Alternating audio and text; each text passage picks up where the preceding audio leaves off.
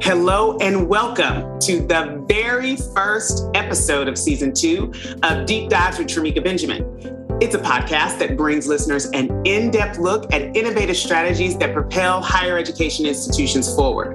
And you got me, I'm Tramika Benjamin, your host. And today we're kicking off Season 2 with a woman that I've admired and respected for so long. I've actually wanted her on Season 1, so I'm so thankful to have her on Season 2. And this is President Madeline Pumariega. She is the president of Miami-Dade College. Today, you're going to hear Madeline talk about her journey, all of the challenges, the lessons she's learned along the way, and everything that prepared her for a presidency for the country's largest community college.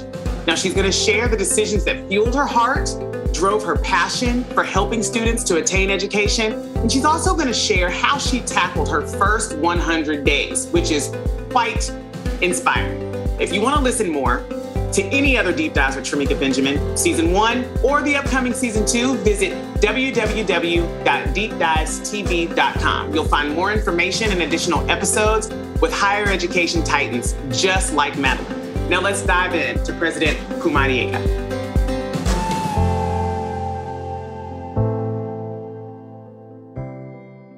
First, before we start, President Pumariega, do you mind if I call you Madeline? No, please do. Okay, perfect. So I have to say, I know that we've spoken multiple times, but I am so happy about this presidency that you have at Miami-Dade. They have quite the treat to have you as president. And I guess what I want to ask first is, how do you think that others would learn from this achievement of going and leading the country's largest community college? You know, I think one of the takeaways for me was really leaving the college, right? I started at the college as a student, and that isn't very different from many people that I've talked to at community colleges across the country have come back as an advisor or faculty member, started. That's what draws them, their own personal experience. So being there and really growing at the institution from an academic advisor to a dean of students, to a campus president, and at that 20-year mark, deciding to leave. And I think that makes me today a much stronger leader coming back to serve the institution, because I've seen the institution through a different lens, but I've also seen and experienced higher education through a different lens. One from the lens of families and poverty and children, and one from policy and policymakers and legislators. And so to be able to come back and influence now and serve the institution with that wealth of knowledge. And I would just say that I think that's an important aspect in my journey to getting here. And when I first had the opportunity to meet you, I've always been fascinated with your journey. Number one, I love the fact that you played basketball at Miami-Dade. So #fan. And not only were you a student, you also took this role and in a frontline worker all the way up. You left, of course. Then you went into the nonprofit space before you came back. If I'm not mistaken, you worked with an organization that assisted higher ed, but it was nonprofit completely. Am I right? 100% nonprofit, a 21-member board. I think that's also an important aspect, working with 21 board members, real board of directors, fiduciary responsibility, and nonprofit work. So it's fundraising, it's cultivating relationships, it's partnerships. But I also would say that I didn't do it because I thought I would come back as a college president. I did it because at the time I just needed to fuel my heart again, to remember why we're in higher education. The truth is, we're in higher education because the power of education moves individuals out of poverty.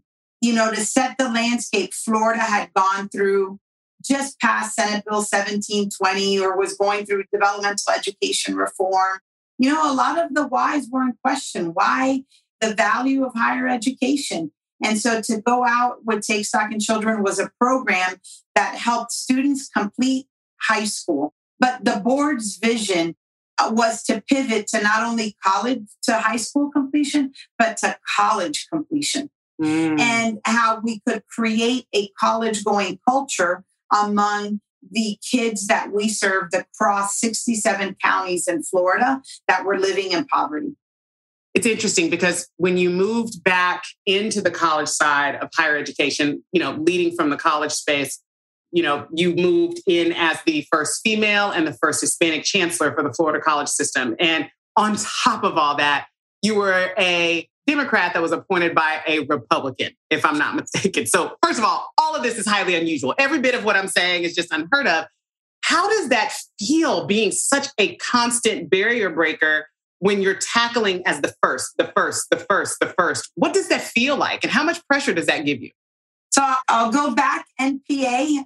Edith Graham was my economics teacher who in high school registered all to vote. And I was like, I'm an independent. And so ended up in that path with really, grounded on fiscal conservatism. How do we sustain the things that we do? And that's true for higher education. We can't always be more is going to make us better. How can we sustain what we're doing, scale what we're doing, and build efficiencies into it? But I don't think I ever set out to be the first of anything. I can say that I've been the first, and I hope that I'm not the last. That the job that I take seriously is making sure that while I might have been the first through the door, that the door behind me is filled with women who have a sense of belonging and feel that they belong. But yeah, it pretty much, the first Hispanic chancellor. And I have to say, that wasn't what I was looking for. I was doing Take Stock in Children. I was doing, I was really having a great time helping families. But with the governor, he really had an agenda that aligned my agenda and perspective on higher education. Keep it affordable. And the way that you do is just not mounting tuition increases. How do we make sure that families know that college is affordable to them and that it's accessible to them? And that was a priority. That we prepare students for a career ahead, whether it's transferring to one of our universities and thriving there, or we're preparing them to work. Because fundamentally, the students we serve in community colleges are looking for a pathway that can be life-sustaining for their families. I wish that I could say they want to lay on the green grass, look up at the blue skies and find themselves. No, community college students have an urgency and a desire to have a career path that helps them provide for their families. And I think that's our number one obligation to the students, is making sure they see that path for themselves and that we support them in that path. And just to round out, before I take everyone to your journey so far at Miami-Dade, I want to just round out that following your role as chancellor for the state of Florida, you then went to serve as the executive vice president at Tallahassee Community College. And although I watched from afar and I spent time with you when you were chancellor, I think this is the time that we've spent the most time together. And I have to say, before I even go any further, your ability to turn and pull not just women, just people who believe in the mission and believe in education the way that you do, you have done a fantastic job of making sure that these people have a space and a place for them to find their own in higher education and in executive leadership. And you also did that with your students at TCC to Work. And this is one of the programs that I'm actually giddy when I read about it, when I hear about it, when people talk about it, because we all know what TCC did to get them into other higher education institutions. But what you did to put these students to work is unprecedented. Can you talk a little bit about that? In addition to how you did it during COVID-19, I have no idea. Yeah, so I would just say, pivoting from the chancellor role, joining Governor DeSantis' transition team. And, the governor signed number one in workforce. He wanted Florida to be number one in workforce. So during Governor Scott's tenure, it was get students into jobs. And Governor DeSantis was workforce and talent. And I then decided to work with colleges on strategic planning and priorities. I got an opportunity to work with Jim Murdaugh, who was a fantastic friend while I was chancellor, a president that I had such respect for. And as we laid out the strategic priorities for TCC, working with the board and the vice presidents, it was this natural moment that I was jonesing to get back on a campus and with students and, out of kind of state politics and government. And so to get, being back on the TCC campus, working with the board on the strategic priorities, the fit was there. So when I came in as executive vice president and provost, working with then our Vice President, Kim Moore, what we did is we brought together the three silos of the college that oftentimes are, turf, tradition, and trust, kind of competing in there. So academic affairs, student affairs, and workforce and innovation came all under the leadership of the provost and the EVP. So we broke down silos, working with just amazing leaders there, Dr. Sherry Rowland, Dr. Kim Moore, Dr. Calandra Stringer. I mean, these are amazing. Like powerhouse, right? Right. So, yeah, we got to just put on a clear canvas and rewrite. And so we had clear pathways for TCC to FSU. We had clear pathways to TCC to FAMU, but we had this whole aspect. You could come to TCC to work, and the TCC to work pathway with entrepreneurship, apprenticeships, technology, cybersecurity, STEM. We got a STEM grant to, put in a growth mindset to expand individuals into STEM careers, built the first science summit, and then really another federal grant on advanced manufacturing. And what I'm proud of is that all of these silos that sometimes are on the same highway, but different lanes, came together to benefit the students and to benefit the community. And they're just doing awesome work. I'm so proud of what we're doing. And I can't leave without saying so proud of being recognized at TCC as one of the top 10 colleges in America through the Aspen Institute. And I can't tell you enough how this is some complex work. And for you to come in and to be able to help and play a major role in the implementation of that TCC to work, how did you get the executive leadership team to rally around it? How did y'all get all of these powerhouses rolling in the same direction? How did that happen? Leading with students. I think that when you ask the questions about how will this benefit the students, how does this help our community, and how are we in our own way? Yeah. And so, right. There wasn't a barrier that came up that wasn't our own institutional barrier, right? That it was, why aren't we doing this? Well, so-and-so isn't talking to this person. This falls over here. This person gets the credit. When you tear down those silos and you're like, what do we need to do for our community? What do we need to do for our students? How do we put people to work? And then came the pandemic. And I think that what the pandemic did for colleges and universities across the country, especially community colleges, is accelerated innovation. We are already pretty innovative places. We're nimble institutions, but this just made us go faster and be able to adopt technology and innovation faster and develop new programs faster. And that's what we did. And I think that was also, if there's a silver lining in this pandemic, what it did, not just at TCC, but I think is happening at other institutions, is tearing down some of those silos. The greatest challenge is that post-pandemic, as leaders, we don't allow those silos to be rebuilt within our organizations. I think that that's the future of higher education, is this pace and this acceleration and adoption. Yep, I completely agree. It cannot stop. And you said three T's. You said turf, tradition, and trust. And trust. That's fantastic. I love it. And yeah, I always say, look, there's those 3 T's and then there's the 3 P's. People, process, policy. I love it. You can figure out anything that you're working on in those buckets and, in a sense, lead for them. It doesn't mean lower the standards, but design for them. Design that you're entering into someone's turf and they may not trust you enough, or that you have to respect the tradition of the institution or the department. So how do you build on it? And then when you are, I think, streamlining processes and innovating, what's in the way? Is it a policy? Is it our own process? Or is it people? And that allows, I think, for folks to come around and identify the barrier without making it personal about a department. Right. And so I think I find that helpful in trying to shape a new culture, a culture of collaboration and transparency. You got to be able to call these out and design for them and think about them intentionally and in a caring way. So now I'm ready to talk about your time at Miami-Dade.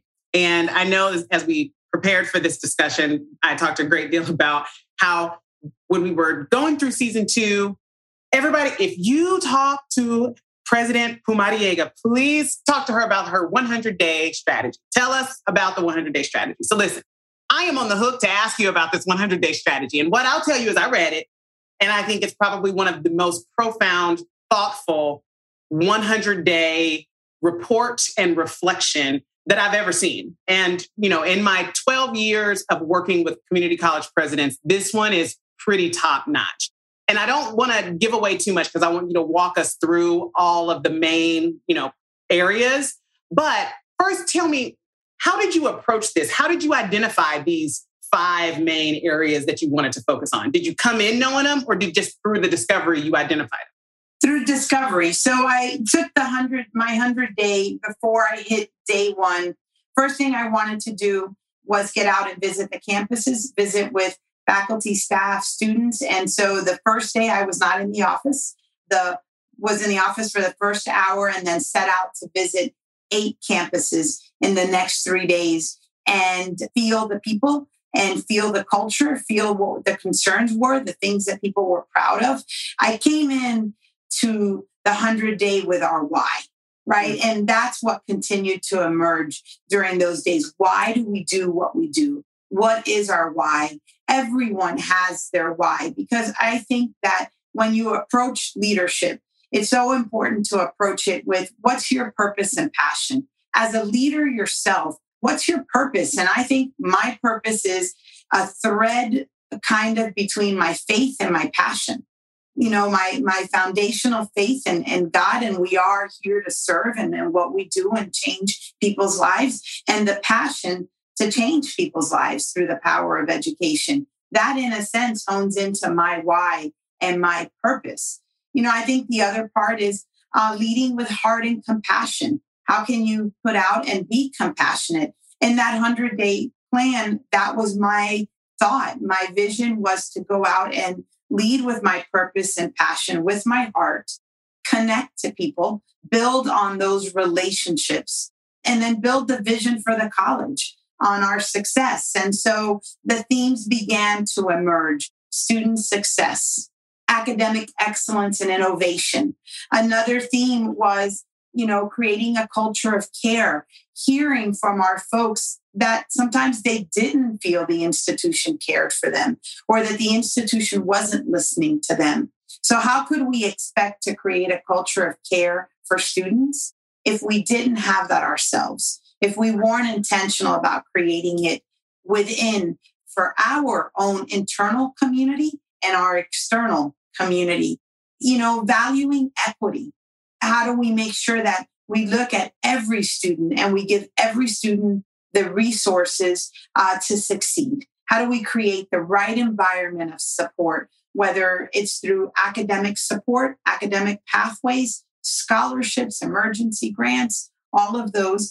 And then the other aspect that emerged was really securing the future. How could we secure the college's future in several ways? One, fueling the community's talent as the workforce engine for our community, diversifying our funding streams. How do we monetize our assets? And how do we drive with data? And those were the themes that began to emerge in town hall meetings, in Zoom meetings, in face-to-face sessions, and working, philanthropic roundtables.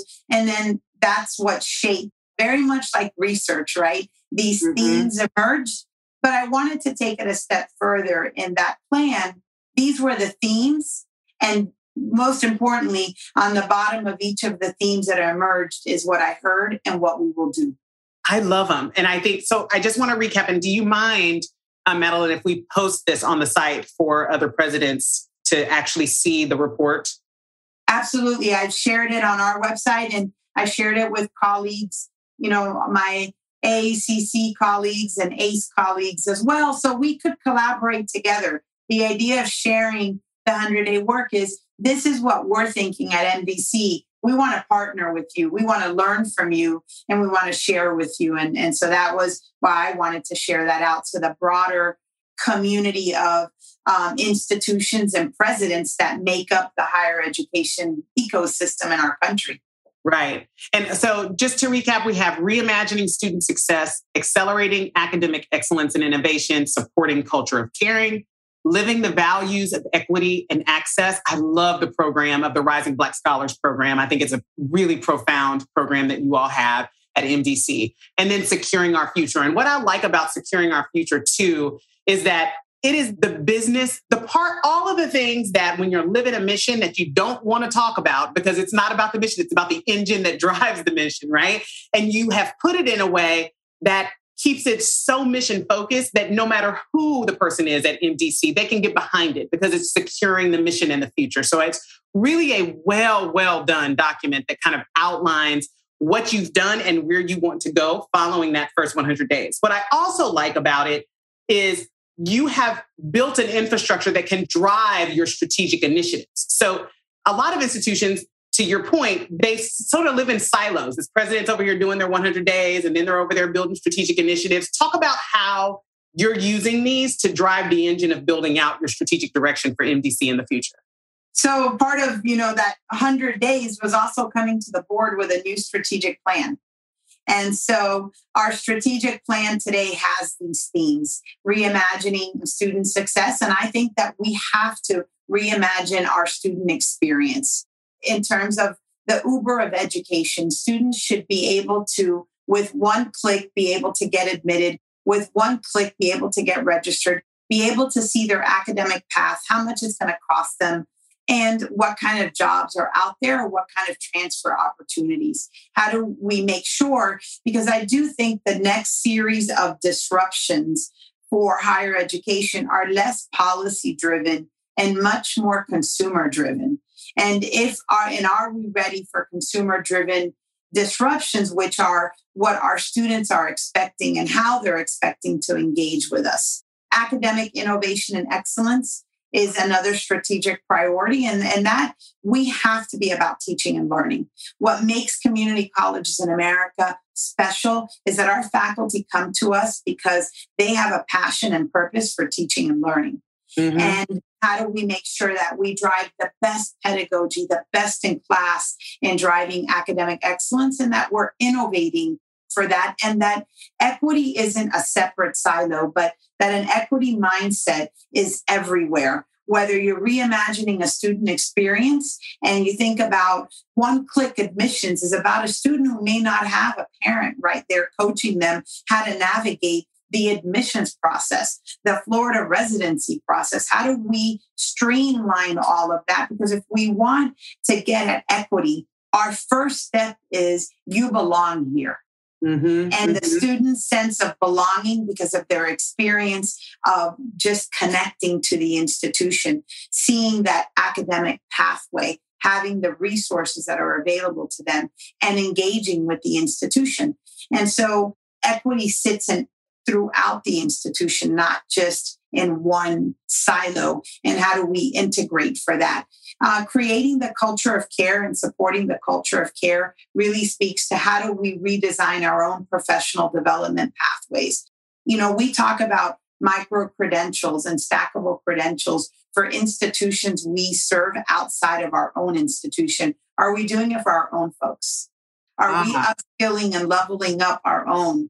We just launched a Presidential Service Excellence program. If you're recognized as in a Presidential Excellence Award, there's a monetary value. If you're a department that's doing it great and reimagining the student success, I'm showing up with pizza and we're having a pizza party. And if you did the right thing, one of your peers recognized you, you're getting a note from me that says, thank you for serving our students. Thank you for valuing a culture of care at our institution. So I think, within there, that's the vision. Fueling the talent. I think fueling the talent, the global economy is so important for us. Talent is the new economic driver for every community. The states that get talent right are going to win job growth and are going to be able to bring in those high wage, high skilled jobs. And so making sure that we are looking at making credit and non-credit seamless, looking at how students' goals are going to be about skill acquisition and not just credit accumulation. So how do we balance those so that the educational experience for a student looks and feels as if you are building on those skills that are going to be needed? I think that the future students are going to need, those future-proof skills, empathy, design thinking, communication, and teamwork. Absolutely. But they need applied skills, mathematics and history and English. And they also need digital skills. They're going to need a digital wallet, artificial intelligence, automation, how those digital tools are going to help the way that they work, they learn, they live, they travel. And then the last one is securing the college's future and securing it through not just anecdote, but a data-driven culture, time to reflect and think about how we make data trustworthy, transparent, and actionable at the institution. And then how do we look at efficiencies? And so those are the 5 priorities that emerged through lots of campus collaboration and work. And we presented it to the board in June. They loved the themes. And then we've developed high impact strategies, and we have champions. Our college leadership are the champions leading those goals. They're cross-disciplinary, they're interdisciplinary, they're cross-campus. It's not just the student folks looking at the strategic enrollment management plan. It's everybody together looking at it. I love that. And it really does solidify that everybody doesn't own the enrollment management portion and the retention portion of the work. And I'm going to shift and I'm going to ask a question. It's going to throw you off a little bit. So I want to apologize in advance. Luckily, we're virtual right now, so I'm not in front of you, so you can't, pop me. So tell me, what keeps you up at night about all this work? I mean, this is big stuff, right? What keeps you up at night when you think about this work pushing forward?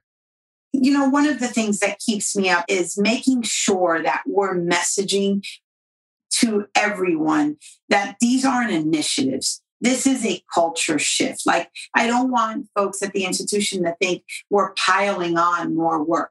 I want them to come to the table with honesty and say, this part of my work makes no sense. We should be doing this through technology, but I see this part of my work really impactful. This is how I really change lives. I want to do more of it. And so I think there's always a danger about overlaying these as initiatives and not redesigning our entire institutional experience. And so the tension between compliance, it's back to process and policy and people, right? The tension that we have to make sure that we have accountability and transparency. We collect data, we do state reports, we do all of those things. But that's not the driver of why we do the things we do. That the driver is our students and our mission. And so what keeps me up at night is that I haven't said it enough, that I haven't spent enough time with people for them to believe it, that they have a place at the table to co-create this together. So that's, one of the things. And I think what's always kept me out at night is students. Are we providing enough support? Are we reaching them? Do we have the right systems in place where a faculty can let us know there's a student struggling and we can connect them to mental health resources fast enough, that there's a student who's hungry and they know they can come to our food pantry, or they need emergency aid so they don't go homeless. I think about those students every night, and they keep me up every night because I know our folks have all of those services for them, but just because we have them is not enough. Yep. They know we have them. And are we vibrating at the frequency that they're at? Yes. Are we over here in our own tunes, vibrating on our own frequency, but not vibrating at that frequency that connects clearly the students that we're here to support them? That's a good way to put that. Are we vibrating at the same frequency as what our students are used to hearing? I think that's fantastic advice. I want to just close in thanking you so much for this time, Madeline. I think a lot of the work that you've done, not only in just the 100 days, but in the decades of what you've done in higher ed, around higher ed in nonprofit has been a legacy that we will all see and benefit from, especially in Florida, for decades to come, generations to come. I'm so excited about the work that you've done at the chancellorship role. I love TCC to Work, which I've probably said and beat that drum to death, but I just think it's one of the most fascinating and fantastic programs that we've done in the state. So thank you so much for all of this. Thank you for your time. And I really appreciate you being on Deep Dives. Thank you so much, my friend. You are amazing. And I love everything that you're doing and the way that we partner. And I think the way that, most importantly, you're giving space for thought leadership. This space matters. Sometimes we're in the business of doing everything we need to get done. I'm not looking at how am I sitting on a national stage? What plenary session can I do? And so I thank you, because there are these moments that we're sitting and we're talking, and it is that moment of reflection that I'm enough, that what I bring is enough, and harnessing that power. And that happens through stopping and having this meaningful dialogue with a thought leader like you, and then making sure you amplify our voices out there to thought leaders everywhere so that we can learn from each other, we can share with one another. And most importantly, it's so important to care for one another in this work when we're changing lives and transforming our students' opportunities. So thank you. Thank you so much, President Pumariega. And I look forward to seeing you face to face at some point. Oh my God, I can't wait. I can't wait. I know. Thank you so much for your time. Have a great day. Thank you. So there you have it. And thank you so much for listening to an episode of Deep Dives with Tremecca Benjamin.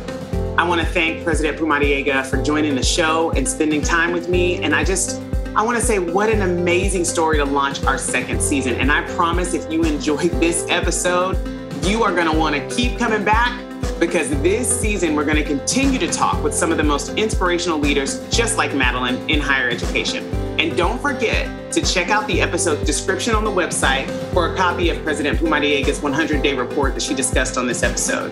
For more information, please visit www.deepdivestb.com or by subscribing through your favorite podcast provider.